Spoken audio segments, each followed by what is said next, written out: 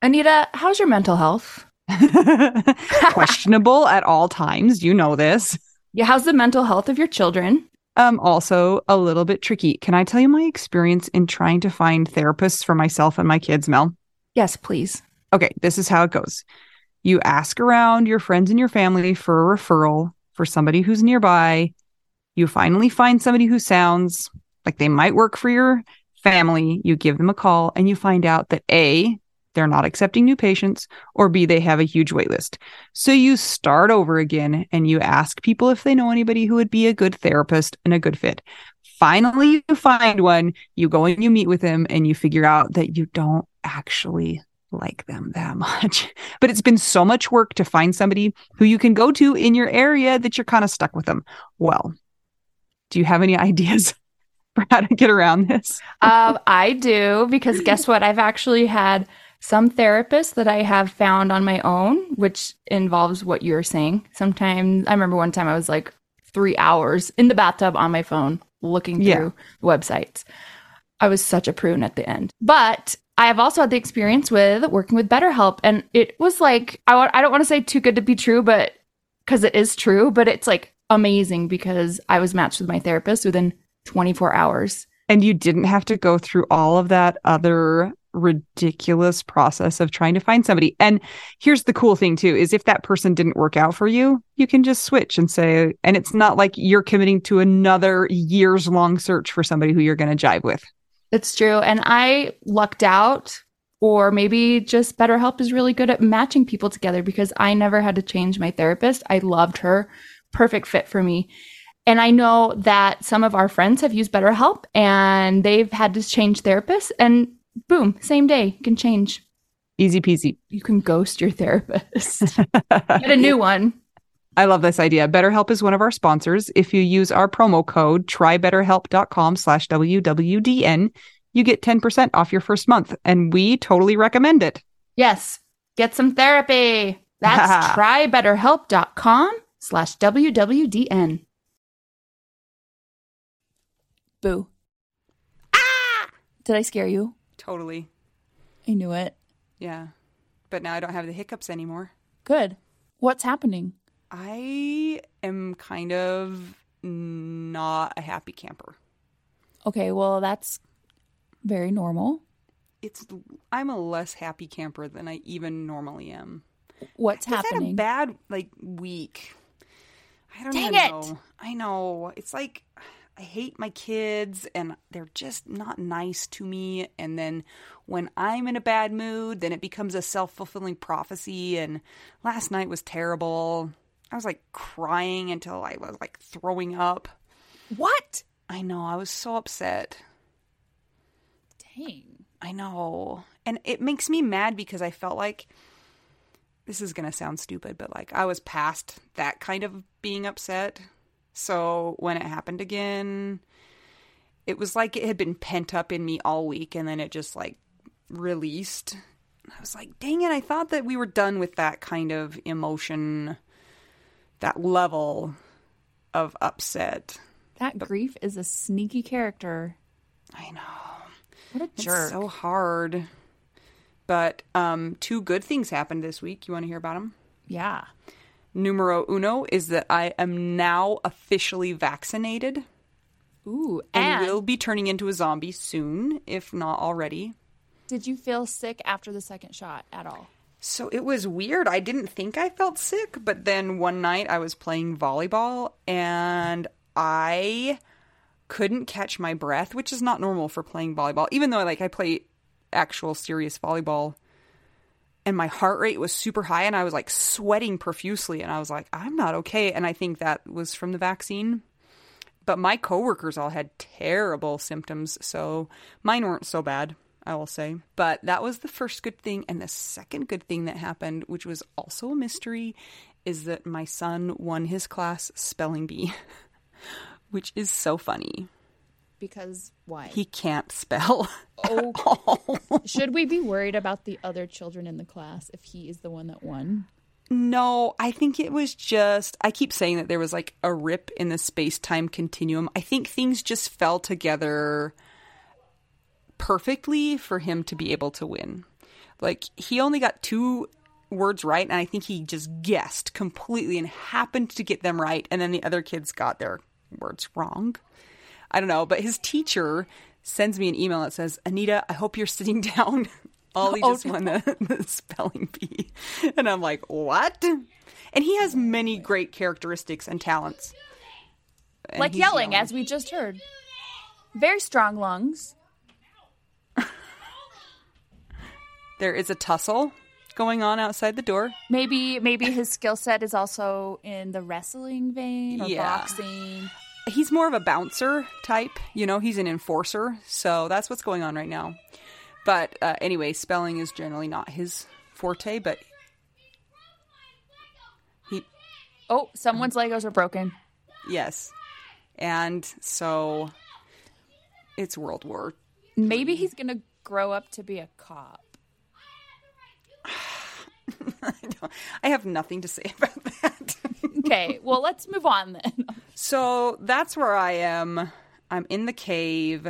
I'm feeling pretty upset about this solo parenting gig and this widow business. And I'm just going to keep putting one foot in front of the other and doing the best I can. But Anita, what? I mean, Jason's in a better place and God needed him. How do you feel about that when I say that to you? I'm flipping you off right now. That's what I'm doing, but nobody can see it. That's why no one should ever say that. Mel, you've had a bad week too. Holy smokes, you guys. Must be like the lunar cycle or something. I know a lot of people that have had a really terrible week this week. I think this one is pretty bad. My good friend that is a fellow piano player, basically a savant. I don't use that term lightly. Like, he definitely was a musical genius and genius in other aspects of his life. He's 37. He got COVID. He was recovering. He died on Monday. And it's the worst. And of course, he left behind a widow who's my friend. Her name's Jazzy. Some of our Widow Wives members already know this situation because I posted about it last night in the group because she's just dealing with all the things. I mean, it's been 6 days. I guess by the time this comes out, 7 days, a whole week since he's passed away, and she's feeling it all. And she's realizing quickly that the support is going to be really helpful to have other widows in her corner and sending words of support. So yeah, a lot of stuff's going on. I am playing for the funeral this upcoming weekend. That's a nut. You are breaking your funeral rule left and right. You guys, I told myself no more funerals ever again. And now all these people are dying, and they're like my bandmates. And this particular guy, we went to college together. We were the 2 pianists together. It was always us 2. We got awards together. Like, they always...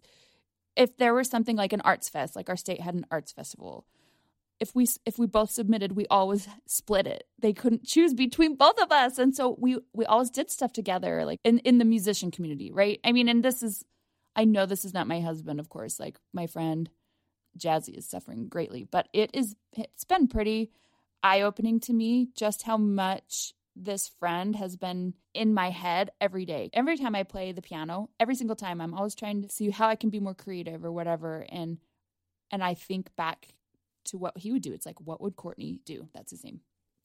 And even the day that he died, I was teaching a lesson. This is before I found out. Or I had an idea pop into my head about a chord exercise. And I'm like, oh yeah, I remember Courtney told me that he would do that with his students. I'm going to try it. Every time I play, every time I teach, it's like we were so intertwined musically and had this fun like banter kind of going back and forth with who's your favorite pianist? And he's always like, Malshore. I'm like, oh, Courtney, he's like a music god. So I just don't even know what to say about all this death, Anita. It's just so much. And so many young people too. So that's kind of been what I've been dealing with this week, trying to help Jazzy, his girlfriend, and of course she's in the situation where she was his longtime girlfriend. They're not married, and so my mission this week for her to help her has been for the people that I know and we're in shared communities to kind of help pave the way for her, so people are treating her as the widow and not as like some random girl. that he dated. Like, they were together. They were soulmates. They were together longer than Scott and I were together. So Operation Widow is in full force, and then Operation Try to Pay Respect to My Friend that just died is also in full force. So the music community has been hit hard again. And I feel like it's such a weird... COVID has been such a weird time because people have been dying of normal, quote unquote, normal things that would have happened even had COVID not been here. But then people are dying of COVID, and then COVID has become so weird, like political and weird. And I think it's got to be so hard to have somebody who dies of that in today's climate. And then you have lost the normal social support structure of death has also been thrown into chaos. And so I think it's just got to be extra hard right now to lose somebody to COVID in a pandemic where you can't have the normal support. Exactly. And we know that there are statistics that, and correct me if I'm wrong, the African-American communities and Hispanic communities have been hit harder. Yes. For some reason, my friend is African-American. I don't get it. It's tough. And I really feel for my friend's mom because it was either last year or the year before her husband died suddenly. So now she has a dead husband, and Courtney is her only child. Oh. So there's a lot going on. And yeah, that's rough. You know what? It's so funny. Ha, not funny. What? Death funny. Remember, Anita, on Monday when I texted you and I told you about my friend, and then I told you about Jazzy, his widow. And I'm like, I don't even know what to do. And I've been through this. And it's like, you guys, it's like every time this is why it's not formulaic. Like, we think, okay, maybe the next time someone dies, like, I can help better. And you can always help better. But the things that I thought of were, are you with your family? Yes. Make sure that somebody is monitoring you for water intake and bringing you water. And the other thing is get sleeping pills. And I'll check on you tomorrow. Yeah. That's all you can do, right? You can't fix anything. And then I texted you, Mel, remember we did a whole episode on this? So refer back to that and give her that information. I will. Actually, what I did is I sent it to our mutual friend who's been kind of her the go-between. She's not a widow, but she helped me when Scott died, and she's also friends in this situation. It was in actually Courtney's band. So the troops have been assembled, and we ride out at midnight with Z-Quil and water and Xanax. Yes. So anyway, for those in the Widow Wives that sent support and really kind comments, thank you. It was really like overwhelming to see the support that our community has given to somebody that's just 6, almost 7 days out. Yeah. So bummer.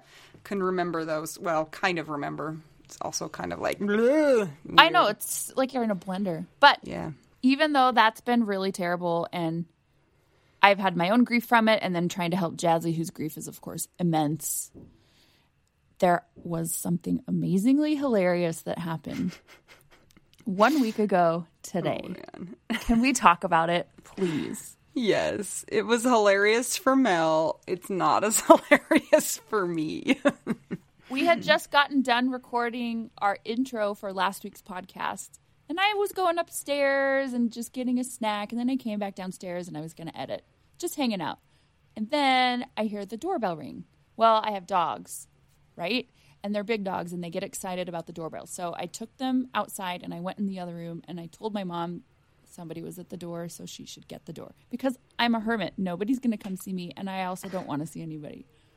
And then I hear my mom calling for me. She said, "You have a visitor."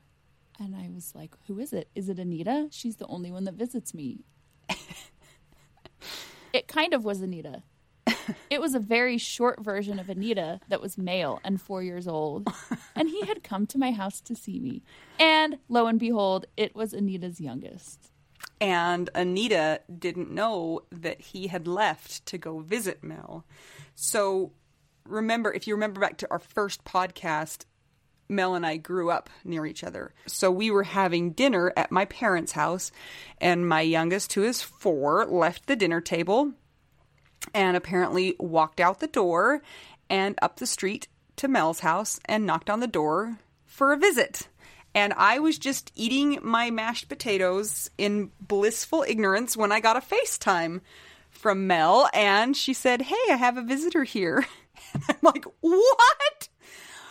Oh, so then I got in the car and drove up there, and my 4-year-old was having a grand time. He didn't want to leave. He was playing with all the toys and the animals, and I wanted to watch some TV. And he kind of just ran around the house in circles, twirling around, and I'm like, "What are we going to do? Do you want to hang out?" "Yeah, I just came to hang out." "Should I get the dogs out?" "Yeah, I want to see the dogs." Yeah. Then he'd get the dogs out. Then he'd run downstairs.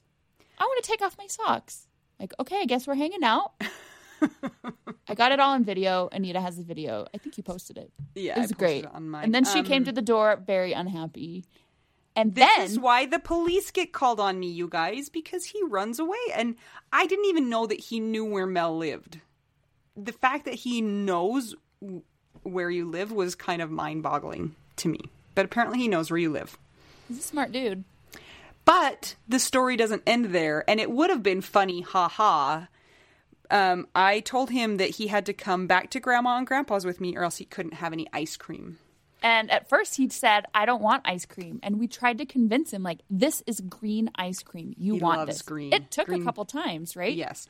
So then we went back to my parents' house, and he said, "I'm here for my ice cream." And my parents said, "You can't have any ice cream," because they were teaching him consequences for running away. So he turned around and ran right out the door. Doesn't have a coat on. This is January in Utah. Ran right back out the door. By the time I got out the door after him, I could not see where he went. And it was getting dark, right? It was about 15 minutes away from being fully dark. So I'm texting Mel, have you seen him? Did he come back up there? He didn't come back up there. I'm trying to think of all of the places that he knows around there. And he doesn't, at my house, when he goes missing, it's not so stressful because he knows all of the houses. The neighbors all know him. He knows how to get back home. But at my parents' house, he knows not as many streets and things like that. So it got to the point where I was like panicking, and I was really close to calling the police because he was just missing, and my parents had gone out to search for him. My kids were all searching.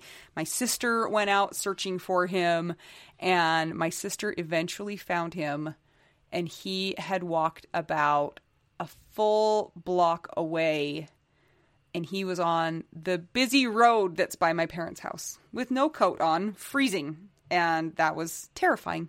So that was the end of that story. Is it ethical to give children a microchip? No, I totally want one of those. It's probably not ethical, but I need one for him. Because, even if you put a shoe tracker on him, he doesn't wear a shoe sometimes. I know he takes them off. It has to be implanted. Yeah, it's the only... That was like the set-off of my week that turned out to just be like, I am in over my head and I don't want to be doing this anymore. And can somebody take these kids away from me? Karen from Canada, you said you wanted number 4. Please help. Thank you. Ooh, he would go to Canada and he would walk outside without his coat on and he would turn into an instant popsicle. He'd be like, "I don't know my Uncle Tico, but I'm channeling him." With his shorts on. So that was our fun. Number 4 goes to visit his fake stepmom, Mel. Yes. Story that was entertaining at first and then became scary. Yes. The end. Hopefully your weeks have been going a little better than our weeks. I hope that you guys have had some good things happening. If not, we're right there with you. It's time now to do our patron shout out. First, we're going to shout out our dead husbands. Our first dead husband would like us to say, "You got this, widows. Keep going." And then we have Kat, Ivan Meisner, Don Satterwhite, Katie Kuntz, and David Kelly. Thanks, guys. And then we'll move over to our widow wives and widow besties. We have Tammy Schwartz, Marie Hoffman, Lori Farrington, Emily Thornton, Joy Kirsch, the fancy lady, Jamie Aliota, Christina Scambato, Shannon Helm, the oldest sister, Marjorie Lewis, Black Wendy, Ashley Hahn, Kara Scara, Jenny Taylor, my mom, Your name is Sylvia, Karen from Canada, come take number 4, Karen. Rachel Barbosa. Ileana Bell Ruiz. Anna Tracy. Gabe Lozano. Aaron Posick. Jenny Barrow. Christine Anderson. Diana Becker. And Sarah Morris. Thank you to everybody who supports us. Just a quick reminder, if you have not rated and reviewed our podcast, go do it right now. It makes Anita happy, and she is not happy right now. Ever, actually.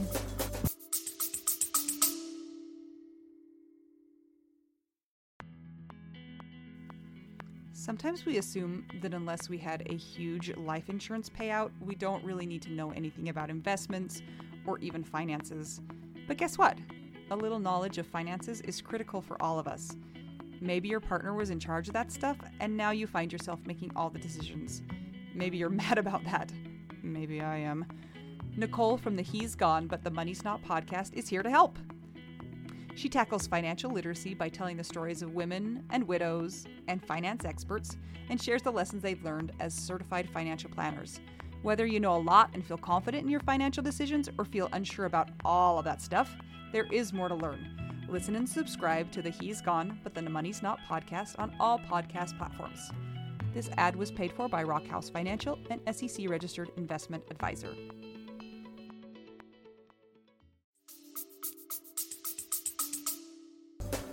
That's okay. Yep. I am happy sometimes, Yeah. just not right now.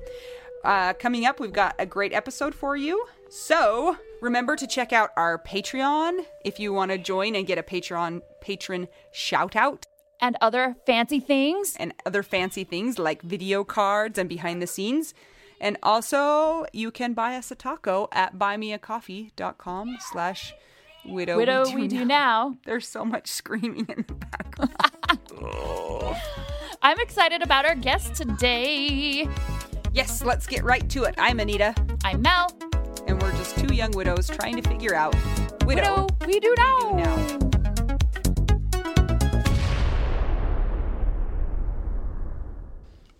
Mel. Well. Well. Here we are again, together at last. We are. Isn't that a song from like Annie? Together at last. I think you've actually sung that on this podcast. Like Shoot. 2 episodes ago. So apparently I need some new material. Is it from Annie though? I have no idea. You're supposed to be the expert. I have widow brain. Fine.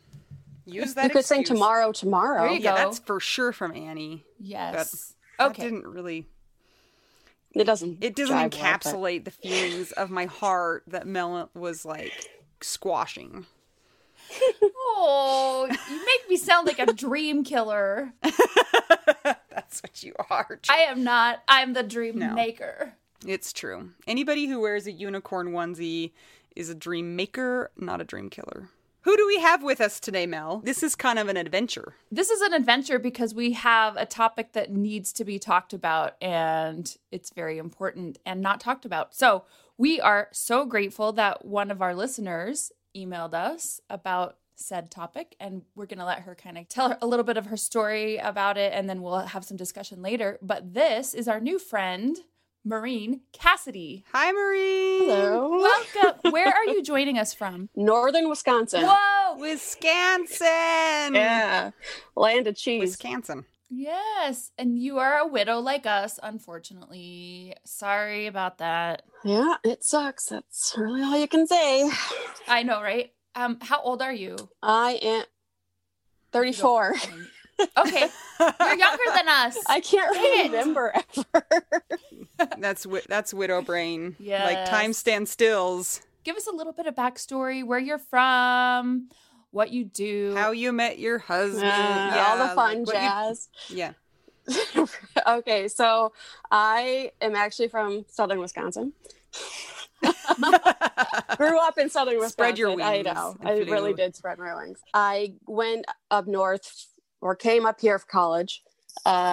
Stayed, got a temp job just because at that time it was like right before the recession hit. So jobs really weren't vibing that well. met my husband at work. We were both dating other people. And then you weren't dating other people And then we weren't anymore. dating other people anymore. Yeah. Dated for only about a year and 9 months and then got married. We were married for 8 years. He visibly got ill. I want to say, I actually don't know because I complained because his eyes were yellowing. So big topic that I want to talk about is obviously going to segue into this. He was an alcoholic. So his eyes started yellowing a little bit. And all he kept on saying, trick a light, you know, it's just a light, lighting in our, lighting in the bathroom. It's going to make my eyes aren't yellow. So I'm like, okay. And he was losing a bunch of weight and he wasn't working out. He lost his appetite. It's like red flag. Go to the doctor. And his half brother had just passed in September of 2018. His mom had passed away in 2012. So like, he should be going to the doctor. So of course he didn't go. I picked up his son one day to bring over to our house and we stopped by where he worked because we obviously didn't work together anymore. And his son looked at him and said, "Dad, you are yellow." And I'm like, okay, let's think like someone else is saying it because obviously I'm not getting through to him. So that weekend he worked and he came home and his ankles were like massive. So I'm like, you need to go to the doctor on Monday. So he called me out. I was at work. He called me. He's like, "So I'm in the emergency room." I'm like, "You couldn't get into urgent care?" And that's like my first thought. He's like, "No, they made me go to the emergency room." I'm like, okay. He was like, "They're going to run a bunch of tests. So if like you could get there here and whenever." I'm like, okay, I'll just tell my backup and leave. Like you do, you don't think anything of it. You're just like, okay. This is inconvenient. Yeah, I'm like, I'm doing things here. Like, what are you doing? And it's, a small town hospital. So they can test stuff, but they can't treat stuff. So they transferred him to one of the hospitals in St. Paul. That's when we learned that his liver obviously wasn't functioning. His kidneys weren't functioning, but otherwise all the other tests, he was normal. He had to go through detox. So withdrawal. So he was on, if you're a heavy drinker, you could seizure and die from withdrawal if you're not medicated. So he was on I don't even know what he was on, but the next day, so I had to go home because there was no one to take out my animals that day. So I went home that morning. I got a call saying, "Hey, you need to come in." Michael's very confused. He doesn't know where he is, all that jazz. And when I left, he was perfect. Like he was totally cognizant of everything. But I guess when you have this disease and your liver isn't functioning properly, ammonia builds up in your brain and you get really confused. So they had to get the ammonia out, which is a disgusting procedure I'm not going to go into. Anita wants to know about it. I'm super curious. We can talk about it later. Yeah, I want to know. Okay, Mel wants to know too. Yeah. When he was home, he spilt it and I still can't get it out of the carpeting. Like that's how thick it is. But it just makes you go to the bathroom all the time to get the ammonia out of your system. Because it's like if your kidneys aren't functioning, your bladder's not going to function. Like, so he couldn't pee out the ammonia. He was actually laughing pretty hard because when I got there, the nurse was asking him, like, "What's your name? Where are you? Who's the president?" Like, stuff that people would know. And when she said, "Where are you?" without even skipping a beat, he said, "Africa, 1945. What? Like, okay. Why? Okay. So, and most of the day, I think, because he was a huge movie buff, so I think he was in movies. That's because he started at one point, he said he was Star-Lord. At another point, like, he was Mr. Belvedere. Okay, Wow. I like him. He sounds so fun. he was a very fun guy. But, like, so, of course, those things, like, made me laugh, and made him laugh when he's like, "No, I didn't." I'm like, "You did." And at one point, I was being stern with him, telling him he couldn't get out of bed. And the nurse comes in And she's like, well, who's this? And he's like, my soon to be ex-girlfriend. Okay. All of his levels had not normalized, like they were still high, but they had leveled out. So they, prescribed a bunch of medication. They're like, okay, you're good to go home, which I wasn't really okay with because, like I said, I don't have medical stuff. He came home for a week. And I was still working full time at this point. Like I was waking up at 3, working till noon, and then going to the hospital. Like I feel like I've never actually caught up on sleep from this point. One day I came home from work and he was like, in hindsight, he was confused again. So the ammonia had built up, but I was just frustrated with things. Told him to take his medication. We went to bed and then I woke up and he was unresponsive. Like he was breathing, but he was not responsive to anything. So I had to call 911. Thankfully, where I live, the neighborhood I live in, 5 EMTs live in. Wow. So No way. they were here really fast. And the ambulance, I think, took maybe 10 minutes, but like they were at least here, like getting him prepped and all that stuff, and gave him all the medications. And so I went back to the hospital. He was in the ICU 3 days. He was in the heart unit, which I've never quite understood why he was in the heart unit, but maybe that's just where they had a bed. And then he got transferred because, of course, his liver levels, kidney, like all those levels that are associated with that spiked back, way up. So they talked to the U of M hospital, which is the hospital that does transplants up here. And they said, can he get a consult? Like, can we transfer him over there to get a consult? He obviously was, extremely ill. So usually if you're an alcoholic, you have to wait 6 months and be sober before you're even qualified to be put on the list. But the score that they use for transplants goes up to 40.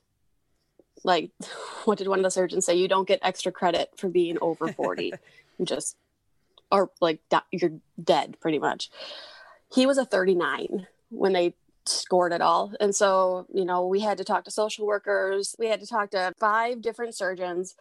Then they meet on a committee, decide if, this person is eligible, worthy for a liver, of a new organ.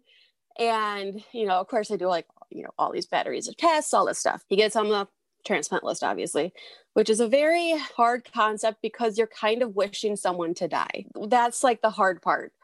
And one of my friends, actually, she called me. She's like, I heard about an accident on 94. I'm like, okay.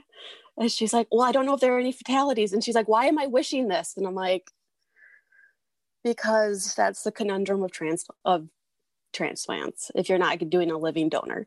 I got a call from his surgeon on Friday saying that they had a liver and that his surgery would be scheduled for Saturday. So called the kid's mom, said, hey, I don't know if they're going to want to be there during the surgery day, but they need to see him. So they came to the hospital. I was at the hospital. He had been having dialysis. So whenever he had dialysis, he was kind of grouchy. So he was grouchy. And I was like, okay, I'm going to go and get some sleep. And then, I'll be back at 6 a.m., I think. He called me 3 times that night telling me that the surgery was happening right now. I needed to get there. I'm like, no, it's happening at 11. The surgeon already told me I'll be there at 6. There is no surgery in Africa. I know. And then 1945. God. Well, then the last time he called me, he's like, I just realized what time it was. And I'm like, just let me sleep. Telling you it's going to be a long day tomorrow. So we get to the hospital. He goes in. We get a call. So me and my stepkid's moms, it was just the 3 of us at the hospital. We were out to lunch. I got the call saying, hey, we got his liver out. Everything's looking great. We're gonna, and this was obviously hours later. I think it was like 4 or 5 hours later. They're like, we're gonna start transplanting. And then at like 9 or 10 o'clock at night, she came in, didn't have a good face on. She's like, so we found out that he has necrotizing pancreatitis, which means part or all of the pancreas is dead. And she's like, I don't know how he was transmitting all normal levels for his pancreas, all normal levels. So she's like, I don't know how that happened. She's like, I don't know how he was standing because of the pain. Like, there's an organ dead in you. Like, you shouldn't He had a sneaky pancreas. be like functioning. So, you know, she's like, with just that issue, he has a 50% chance of surviving. She's like, we're gonna, you know, she's like, we got the other liver in, we just needed to get the bile ducts attached. But she's like, we're gonna let him be because his pancreas had started bleeding out. She's like, we're just gonna let it, you know, clean it up, let it be, and then we'll get back in there in a couple hours. So she's like, he's gonna be up in the ICU if you want to go to the ICU waiting room. Okay. So of course, then I called my parents were in Chicago because this was over Easter weekend. My parents were in Chicago because I told them to go because I'm like, you know, you're just going to be bored and you're going to annoy me. So go to Chicago, be with family, whatever. So I had to call them. They got in the car, started driving. They said, you know, they're like, we're going to stop at home, then we'll drive up in the morning. So we got all of our stuff, went up to the ICU waiting room. All of a sudden I heard a cold blue. And I kind of just knew. I went into to the main ICU part and I said, you know, my husband's up here. Just want to know how it's going. The surgeon comes out. She's like, well, he was the one that coded, but, you know, we got him stabilized. Obviously, like my brain was done at that point. So I don't know if another code blue happened, but she came in and he had died of shock, technically. I mean, triple organ failure was on the death certificate, but shock. I feel like his death certificate should have said disaster. Like, everything went wrong. Everything that could go wrong went wrong. Or, so I really think it should have said sneaky pancreas. Had the funeral the next week, and I was back to work on Monday. Holy cow. Okay.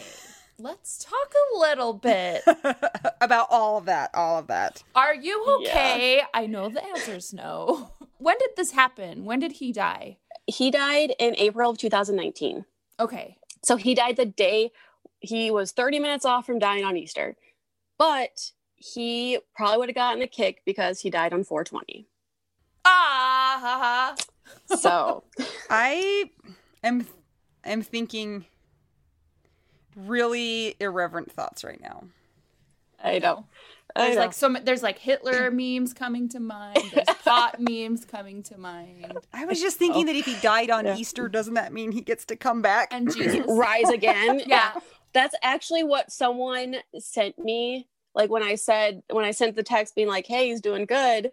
They're like, oh, it's the Easter blessing because, you know, Jesus rose on Easter. And I'm like, I don't know. You're like, what? Okay. I don't think this has anything to do with that, but okay. I have a question. So how many people in your guys' lives knew that he was an alcoholic? A lot of people did. Obviously, his stepkids' moms did. I'm sure his stepson was old enough to realize that his dad drank a lot. My parents knew that he drank a lot, but I don't it's not like he would come up to you and be like, hey, I'm Michael, I'm an alcoholic. Yeah. You know, kind of thing. But he was always open about it. Like he never, I mean, he hid the alcohol consumption, like the extent that he was doing. Like I knew he drank, but I even didn't know how much he drank until I purged my apartment and found a lot of bottles. I have a question about his eyeballs. Did you know when you were looking at his eyeballs what that meant, or you just thought something was weird? Because you said you're not a medical person, but I knew. I'm wondering if you had an idea. Okay, this is really bad. I knew it was jaundice because of the Scrubs episode. Yeah. You know, however you get your education, I was like, it's fine. It is. I was like, something. I'm like, your organs aren't functioning. And for some reason, I always thought, you know, jaundice was a kidney thing, but I think it's actually a liver. I still don't quote me on that. I think it's a liver thing too. And that's what because I'm not a said. medical I can professional. explain it to you. That's what Scrubs got it wrong. You and I, Maureen, are TV professionals. TV saved, like comedy saved me that summer. So. Oh, I want all yeah. your recommendations. What did you binge? Yeah, what are... Schitt's Creek about a billion Yes! times. Yes! I was feeling down like a week ago, and so now I'm on season 5 Just watch it again. So Okay. I'm sure the Netflix people are like, why does she watch this show so much? Or they're like, please watch it. Yay. Maureen, I have a question because you keep saying stepkids. So 2 stepkids? Yes. 2 stepkids, 2 different moms. 2 different mothers. That in and of itself Yep. is a web, a spider web.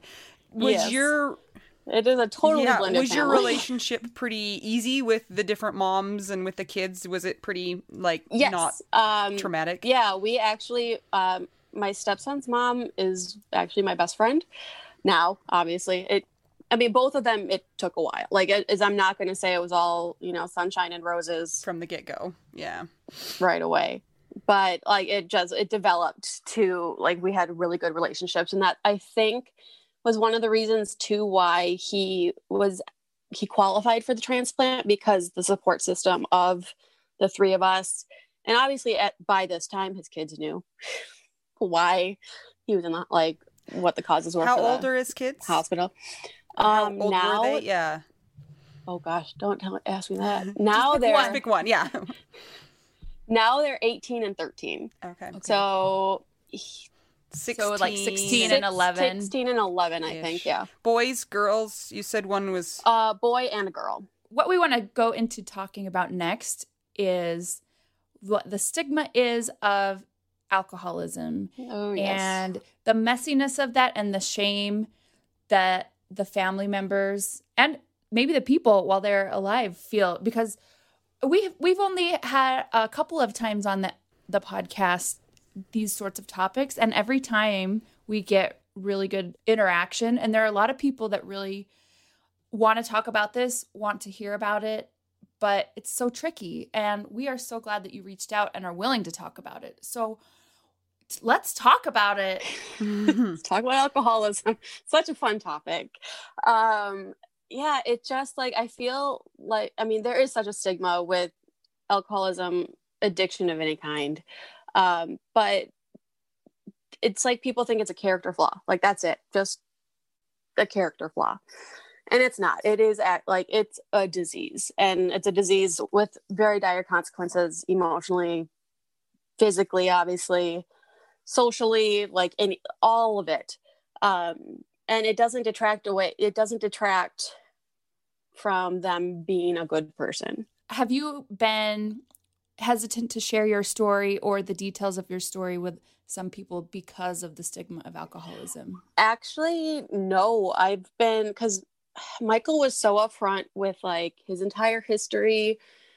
Like, he didn't have the best past, and he was always very upfront about everything, like anything, because he also didn't want his kids to make the same mistakes he did. So he was always very open about that stuff. And so I kind of played off his book, because I really am not a big sharer of anything. Like, I don't really like talking. I'd rather listen to other people talk. And here you are talking. And here I am talking. So this is like way outside my comfort zone. But I'm trying to take, a page out of his book, and, kind of, just because he died of alcoholism, it's not, a lot of people can be like, well, he did it to himself. Like, why? Or, how did you not know he was drinking so much?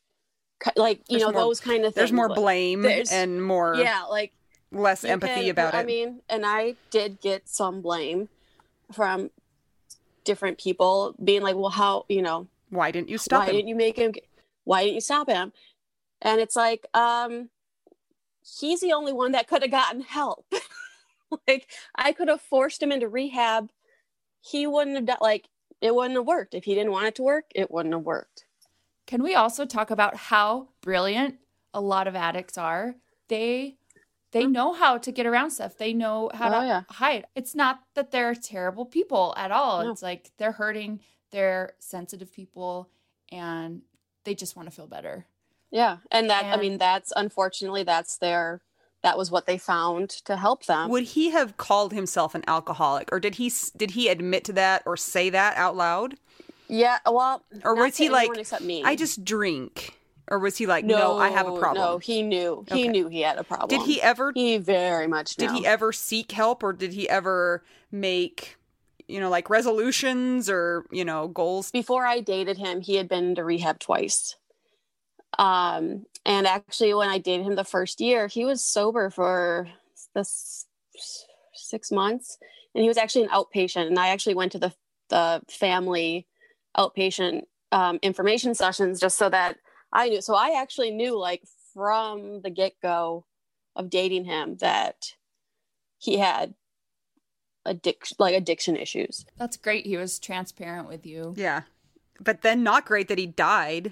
But awful that he died, and stupid because boo, disease. It's stupid. Yeah. But I mean, sometimes he was a little too transparent about things. Like, just keep things to yourself. Keep some stuff in. We don't need to know about things. This is a question that you can tell me is not okay or not. Was he married to the two moms, or was he just in a relationship with the other? He was just in relationships with them. Do you think that his alcoholism was a cause of those relationships not working out? Yes, very much so. They were exactly the reason why those relationships did not work out. So, how old was he when he died? 37. That's so young. Oh, that's heartbreaking. Did you have to seek any help, like Al-Anon or anything like that, to help you, or tell us about that? I did not. Like I said, I'm not much of a sharer. So, I didn't go to any place. Like I said, I'm very good. I'm friends with both of my stepkids' moms. So like we would talk about it. So like they were kind of my support group because, they obviously knew him too. They were in a relationship with him, but I never sought help. I mean, I kind of sought help after he died, but realized, I don't know if I just jumped into it too fast, but I just didn't like it. I think because at that stage I was in that really angry. So I was angry at a lot of people and I didn't like feeling that way. So I just stopped. I didn't go. And I actually, a group grief, I did find a group grief counseling thing that the woman that did Michael's funeral ran. So at least I knew her, and she knew his story. So that helped more because I could listen to people's stories, not talk the entire time. But while he was alive, no, I didn't. What are some things that we need to talk about to help people with this? Because this is a big deal. It is a huge topic, and I think it just kind of starts with, obviously I can't say much for any other country, but the United States is a huge drinking culture. I mean, you can't go anywhere without seeing alcohol or an ad or whatever. And I'm not saying that I'm a teetotaler. I'll go out and have a beer or wine. That's funny because Mel and I both are. So we have no expertise in this at all. But I do understand the pressure of these situations because I'm a musician. Of course, it's in the culture, musician culture too. And it's interesting because now at the age I am, a lot of people have had their time with alcohol and they have binged, or they have figured out if they want to just do stuff in moderation, or maybe they figured out that they don't like it. And so now at 38, I'm way more comfortable. But when I was, in my 20s and all the way up until, early 30s, it's there was so much pressure. It's just try some. And I'm like, why? You don't like zucchini. I don't bother you. Shoving zucchinis at you. Stop it. So yeah, I totally get the pressure and it's uncomfortable. Or I knew if I said to some people, oh no, I have my 2-year chip, even though that would be a lie. And that's I never said that because I do have friends that are recovering alcoholics, and I would feel so bad, and that's a lie, But even if you say you don't drink, they'll be like, oh, are you an alcoholic? Are you an alcoholic? And it's no. Why does it have to get to the point where people give respect to those who have gone through the alcoholism journey and have almost died and have put so much grit into their recovery? It is so hard. I mean, some of the strongest people I know, not to be you're so strong, but you guys know what I mean. Oh yeah. Some of those people that are just, they're these powerhouses of humans, and they've come through the other side, and they still will tell you every single day, It's a struggle. I have to be on top of this. And so it's like, why does it have to get to the point of now you found out you are an addict, and now the other people that are in drinking culture like respect that? Why can't we just be respectful? And I, of course that comes with age and maturity, but yeah, I know what you're talking about with the drinking culture. Well, and it is like, because I also live in Wisconsin, which we have 12 of the drunkest cities in the country. So, I mean, Wisconsin's a huge, huge drinking state. So, and I grew up near Madison. So, like, I was, college and cheese, though. And cheese. Beer and cheese. Can you be a cheese addict? I think so. Like, do we need to be worried? I feel like you could be. I mean, I have cheese every day, so, and I feel bad if I don't have cheese. Do you feel like you're do you need to have more and more cheese though? No, I don't. Same feeling. Okay. I just if you don't have cheese, do you feel like you're disgracing your Wisconsin ancestors if you don't have cheese? Kind of. And actually, I give my dog a little bit. Like, he knows the cheese wrapper. He will be like, 100 yards away. If he hears that crinkle, he's next to me in like 2 seconds. That's so funny. Yeah, so he's a little cheesehead too. I live in a kind of a sub-city. We're under a town, but we're a different township. It's a weird thing. But there's 3,000 people in this town. We have 5 bars in a 3,000 person town. 1 church, 3 bars. That's super opposite of us. Is it because it's so cold? Right. You gotta warm up. And I know he would try to explain it to me. He's like, I wish you could just be in my brain for 5 minutes, because you really can't. Like, you go bowling, there's a bar. You go to the zoo, there's alcohol. You go, like, anywhere you go, it's in your face. And I could say I'm addicted to reading, but there aren't books everywhere that are being shoved in my face. And I also don't sometimes avoid contact with other people so I can read, which I do sometimes. Well, it's not something that it deteriorates. It doesn't kill your body. kidneys. No, it does not. Liver, Yeah, so. I just, it just decreases the amount of cheese you can buy because you forget to go to work. But it just, like, I don't know. It just, with this drinking culture, I think there also needs to be an uptick, because obviously, like, binge drinking is so on the rise. And they've been saying that, not even college students, which, yes, college students, that's like the main culprit. But even, people my age, people older, they might not drink during the week, but then they're like, hey, let's get slammed on Saturday and drink, because binge drinking is 5 or more beers, 5 or more drinks in one night. So you could easily, like, every Saturday binge drink. And that's, sometimes they say it's even worse than having a drink a day, is doing the binge drinking, because your system is shocked by all the alcohol, and then all of a sudden you're not giving it any for 4 or 5 days, and then giving it a bunch again. And then it's extreme. Yeah. So I actually had a friend back in college. She would, we'd go out and she'd get pretty hammered. And the next day she would drink detox tea thinking it would help. So, like, it's, it just... The detox tea is called your liver. Yeah. That's the problem. It's trying to help you, but I think just with, like, the uptick with, and even with, COVID, because of the quarantine, there's been an uptick with people drinking, because what else is there to do? But, and I think there just needs to be more education out there that, alcoholism is a very real thing. It affects not just that person. And no, it is not a character flaw. It doesn't make you a bad person if you're addicted to something. It is what it is. It means you have this disease that you need to get help for. And you need to want to get the help, because if someone just shoves you into rehab, you could say all the right things to the therapist, get out, and then have, go straight to the bar. And even, like, I was trying to think back to, like, high school, And, you know, even like fifth grade with I don't know if you guys have the DARE program or if it's even still a thing. I don't know. It is. But, you Here, know, at least. they talk like they make addicts and alcoholics seem like these extremely bad people. Like these are villains like that criminals. you need to, like you need to just stay away from. Like they're not actual people. And then like any disease, if you just look at a statistic, they're not real people anyway.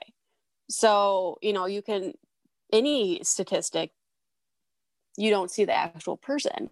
So I think or the repercussions. You just see that statistic and you don't see how it popcorns out to you and their kids. You know, you don't think about, you know, if you're going out on the town, you don't think about, hey, what I'm doing to my body. And I'm, you know, like I said, I drink wine and I drink beer. I stay away from hard alcohol just because that's what he drank. And it disgusts me. Like the smell makes me throw up. But like, I'll still go out with friends, but just seeing people plastered, I just want to be like, you don't even know what this like ramifications of what you're doing. And like, and I know, and even, I mean, and I'll even say, I probably drank way too much the summer he died, and I knew the consequences. They were very fresh. But that was like one of my strong pull. One of my coping mechanisms, that I'm like, I don't want to feel anything. And so I get like the not wanting to feel, like if you have really bad memories that you don't want to, I can see the pull to it. But or then if you have religion in your community where it's like, don't drink, like in Utah, that's really prevalent. Then you have a high case of prescription drug abuse. You find to help mask the same thing. Yeah. So many things are these emotional issues, and it's so sad. Yeah. So. And even I figured, because I was drinking a little too much that summer the summer after he had died, I slept horribly. I mean, I slept horribly anyway, but I slept horribly. Guess what affects your sleep? Alcohol, because you can never get into a deep or REM sleep with alcohol. So cut that out, and hey, guess what? I started sleeping again.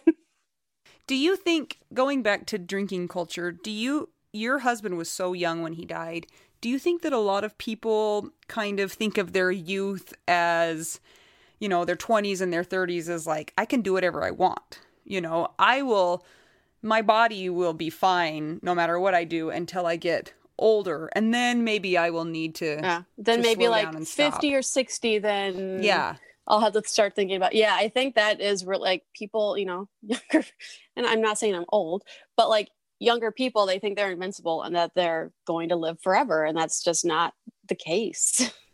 And their body can deal with it, and they'll figure out what needs to happen later. I mean, And I mean, there are alcoholics that live until they're 90. Oh yeah. But then there are, you know, alcoholics that die when they're 37 or even earlier. And I'm not, you know, like I'm not even talk about the DUI cult, you know, like that kills how many more people. That's really tragic. So much too. Yeah. That was a terrible way to say that. That's tragic so much. So much. I have a question about his family. Did he have any history of alcoholism? His father is an addict, is a drug addict. I just find it so interesting that some people can, you know, tiptoe up to the line and not get stuck in that addiction cycle.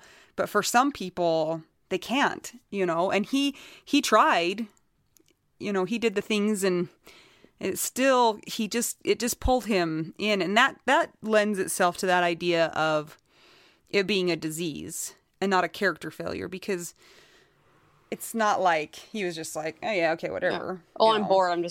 I'm bored with my life. I'm just going to drink it away. Like, it's not what he was doing. And it wasn't like he was going out either, like, and having, you know, like, it's not an excuse going out and having fun, but like, it wasn't like he was drinking to socialize. Yeah. He was doing it in, you know, not really the living room, more one of the bedrooms. He would just, you know, watch Game of Thrones or, like, because I didn't like that show, so he would watch it himself and sit by himself. And Okay, I have a heavy duty question for you. When death is related to something that is associated with shame, oftentimes we feel that shame, and so we don't talk about it. Mm-hmm. There's like the public version of how they died and the private version of how they died, which is protective for yourself, right? And you're trying to protect the memory of your loved one because that stigma goes right along with it. Like if he was a drinker, he was a bad person, right? They forget about the sense of humor and the work ethic and the, great dad or the whatever that person had to offer. And the only thing they're labeled as alcoholic or addict. But do you think that not being open about it perpetuates the drinking culture, or at least some of those issues? Or the myth that they are bad people? Shame is such a... Is that too strong of a word? I don't like, and I was actually trying to figure out what word to get the idea across, but I think people don't want to say anything about alcohol, like that was a contributing factor in the death, because to our society that is shameful and it shouldn't be. It's just, unfortunately it is what it is at this point, but do you think that if more people were open about it would lose some of that shame factor? Because shame, one of my favorite, I don't even know if this is a quote, but that shame can't live in the sunlight. So like if you're open about it and if you're just like, no, he died, he was an alcoholic, and these are all of the great things about him, and we need to do better as a society, then it loses its stigma a little bit. If a lot of people did that.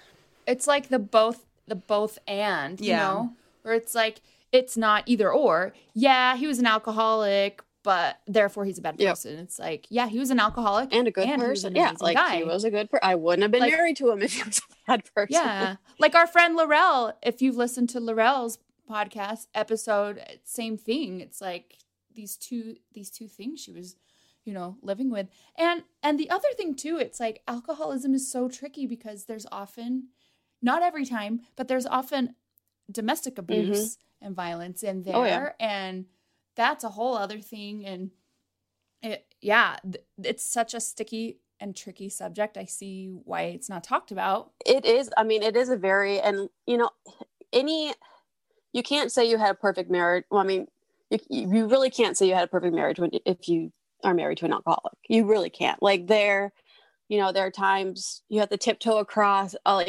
around them, or really make sure you're not going to say something that they somehow in their mind take out of context, and then you get into this huge blown fight.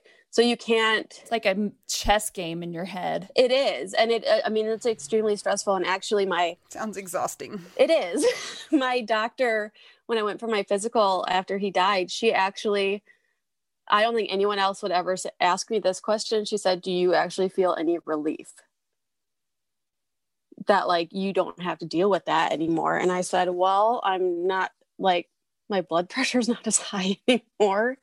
So like, yes, I would love, I'm very, very upset that he's not here anymore. But at the same time, there is like that tiny sense of relief that you don't have to deal with that stress of coming home and not knowing who your husband, like who he's going to like, if the alcoholic's going to be home, or if the loving, normal, not alcohol imbibing person. Personally, he was not an angry drunk. He was a sentimental one. Aww. He's cuddly. We always joked that I was actually the husband and he was the wife. Mel did too. Maureen, we have so many things in common. Because I'm like, I don't like emotions, just stop. And he was, always like, well, why don't you want to talk about it? Just no. Just leave me alone. I said what I said, just leave me alone now. Yeah. But even if he was a sentimental drunk, like alcohol has the effect of, decreasing your inhibitions and changing your frontal lobe and how you reason and think. And so it's, again, that's not a character judgment. It's like a drug. So it does things to your body that you don't get to. Just how it is. that you don't get to choose. Yeah. So I don't know. I think, and like I said before, there's the shame of, well, how do you know how did you not know he was drinking as much? So there's that blame on the widow or widower being like, well, you could have done something about this earlier. He would still be here if you did something. If you would have been better. Yeah. You should have done something different. What was I going to do? Like, be at his side 24/7? Like, I can't, that wouldn't be a way to live. And even if you are, that's called like very fast. That's called like kidnapping. So you can't do that either.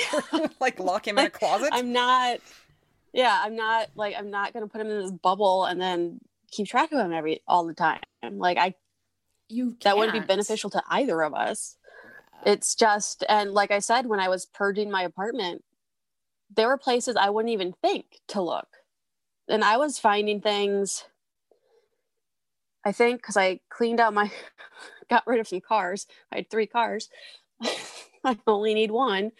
Got rid of 2 of the cars, and I found a bunch of bottles in the garage. Like, just recently. All the hiding places, they were everywhere. Like, my mom found some when she was up here helping me after, actually during when he was hospitalized. She was up here, and she is a cleaning nut. And she will listen to this, and she completely agrees. She's a cleaning nut. So, she found a bunch of bottles too. So like, it just, I think there is like, they might, and like I said, I don't know what's in their minds, but I think there's some shame that they kind of know that it's quote unquote shameful. And it's not, but I think they want to shield their loved ones from what they're actually doing. On the website drugabuse.gov, there's a paragraph in here and it says, stigma on the part of healthcare providers who tacitly see a patient's drug or alcohol problem as their own fault leads to substandard care or even to rejecting individuals seeking treatment. People showing signs of acute intoxication or withdrawal symptoms are sometimes expelled from emergency rooms by staff fearful of their behavior or assuming they are only seeking drugs. People with addiction internalize the stigma, feeling shame, and refusing to seek treatment as a result. What do you think of that? That is perfect. That, I think, is perfect. Because even when he was out of the hospital, the doctors there said you need to right away start looking for because we both wanted him to go to inpatient treatment. Because I'm like, I'm not a medical professional. I can't.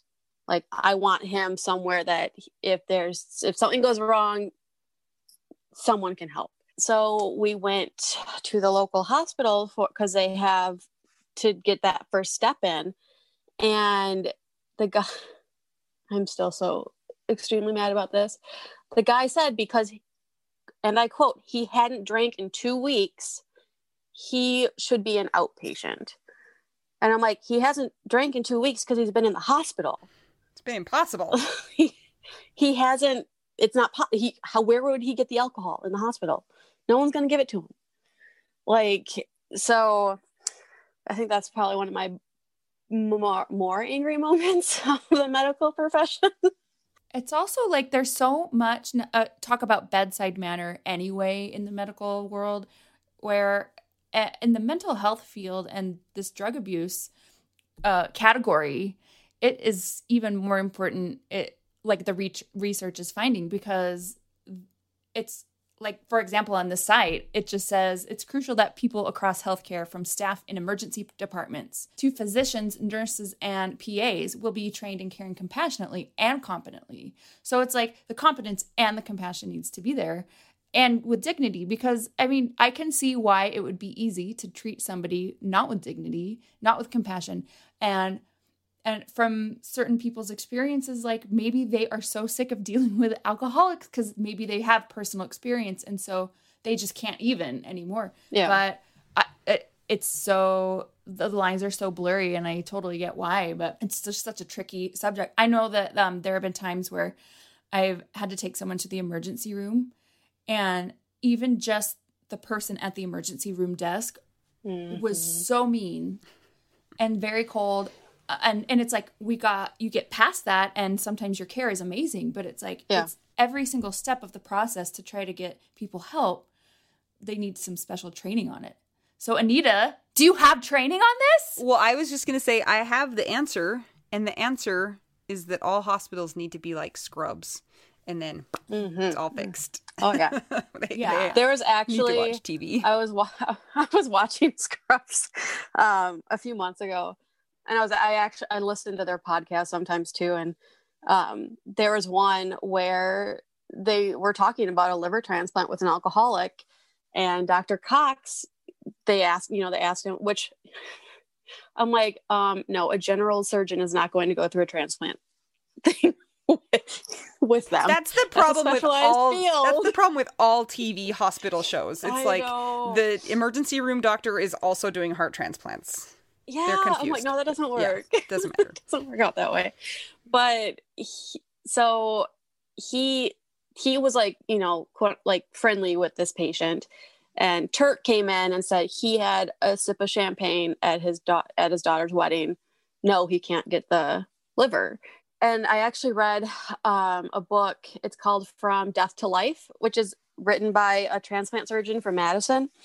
And there's a whole chapter about the ethics of transplants. And that's one of the things he talks to his students about is, like, raise your hand if you think alcoholics deserve a liver. Raise your hand if they should get a liver if they're 2 years sober. It was people would not raise their hands if you just said, do alcoholics deserve a liver? So no one would raise their hand. Then if they're, however sober, more people would raise their hands. And then he would get to the point, what if the person was so sick that they wouldn't be alive in 6 months? And then like, he's like, the look on the students' face, like the kids' faces, like, cause they're realizing they're real people. They're not just, they need, this helpful when they're humanized. Transplant ethics is super a sticky wicket because there's like an ordering and it's like you could go in on that for a long time. I know there are discussions about in healthcare, like it's part of the vicious cycle, they call it, and it can contribute to homelessness because they just continually feel rejected. Now, of course, you didn't deal with homelessness, but you are familiar with certain specific issues related to alcoholism. And it's so important, I think, for us to realize that the brain's susceptibility to this disease, there are so many factors that are not even in their control, the individual's control, like genetics, the environment, where they're born and raised, what situationally is happening. So a coping mechanism, if they see another parent, that's how they cope. They're not seeing good coping mechanisms. And that's, I think, too, like, that would usually be when Michael would kind of would go off the deep end after being pretty good. It'd be a situation, a death in the family or just any kind of family drama, like just something would trigger him and he just spiral right back down to, the pretty heavy drinking and me being upset, which probably made him drink. Feelings is hard. It is. Are you kind of now on a mission to help people with awareness of this stuff? You don't like sharing a lot of stuff, but now this has happened. Where are you at personally? I kind of said in my email, I got a little internally heated this past weekend that this isn't a topic that should be swept under the rug. More people need to talk about it because I don't want what happened to my family and my husband to happen to anyone else because it is horrendous. Any death is horrendous and any sickness is, but this is just another sickness and another death. It's not different from anything else. I don't like the phrase "it is what it is," but there's no other phrase. There's no other phrase to say it like that. It is what it is. It's how it is. And, unfortunately, that's just how our culture is. And, 10, 20 years ago, if you grieve, longer than your year, you'd be stigmatized as, people didn't even want to talk about grief. until, pretty recently, it seems that like no one really wanted to talk about it. But now people are starting to talk about it because there's a lot of grief in the world. I mean, there always has been, but there's a lot of grief in the world. And if people can open up about that, we need to start opening up about everything else that might be quote unquote shameful or taboo. Like, we need to talk about this stuff because they won't become untaboo. I don't know what the word is. Like, it won't become Normalized. Normalized. Thank you. Welcome. It won't become normalized until we normalize it and we talk about it. And then maybe, what happened to Michael won't happen to the next person. I love that you were willing to come and share this story and hopefully maybe be an example, or maybe not an example, but somebody who opens the door. A beacon of hope. A beacon of hope on a hill. And, for some people, they might not be willing to be open about that. But I think the more people who are open about it, I think the less stigmatized it will become. Let's say hypothetically you decided one day that you wanted to date again. What if that person drank but was responsible about it, but also maybe from time to time had some of the hard alcohols that give you triggers? Could you handle it? I actually, I've thought about this before.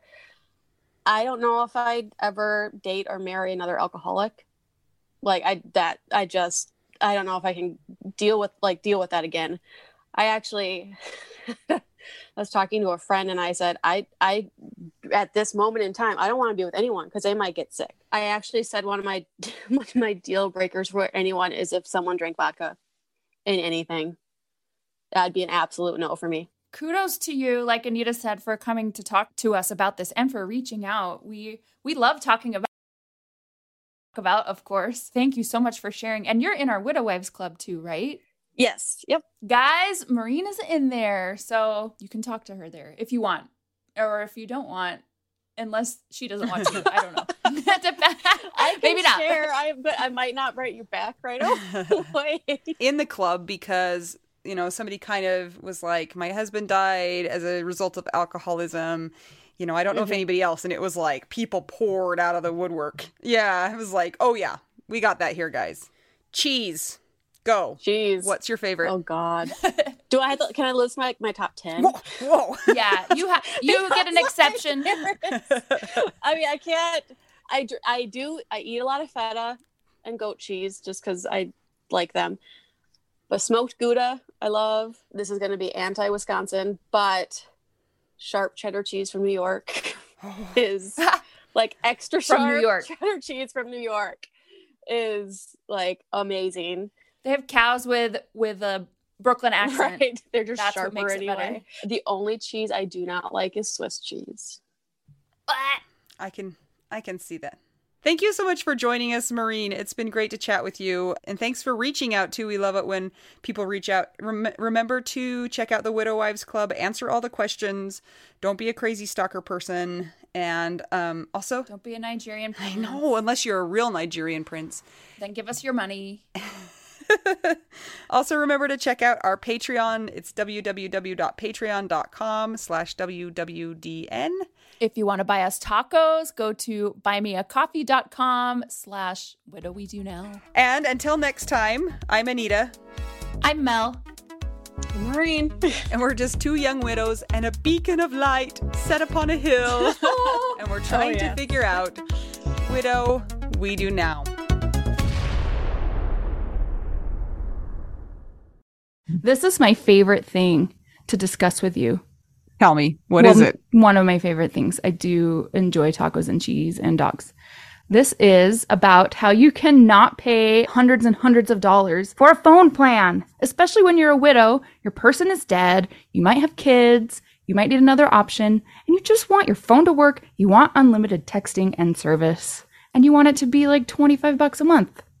It blows my mind that they have plans that start at $15 a month. That is so cheap. And the cool thing is it uses other 5G networks, and so you don't have to pay extra for that, and you still get great service. Yep, Anita and I have traveled all over, and I have used my phone. So I highly recommend it. And my mom's even on it. When my dad died, we put his phone down to the cheapest plan, which is $15 a month. And I think my mom's on the $20 a month plan, and it's so worth it. It's so much cheaper than what we were all paying before. So I highly recommend it if you're on a budget or not. Who cares? Ryan Reynolds is in charge of the company, and they send you free stickers with Ryan Reynolds temporary tattoos. It's kind of the best. So if somebody wants to sign up, what can they do, Anita? Go to trymintmobile.com/WWDN. Seriously, you guys. Such a great idea. Save yourself some money. And if you're worried about losing data or having any changes with your phone, not going to happen. They walk you through it. Everything's fine. It's the easiest process of all time. Again, that's trymintmobile.com/WWDN.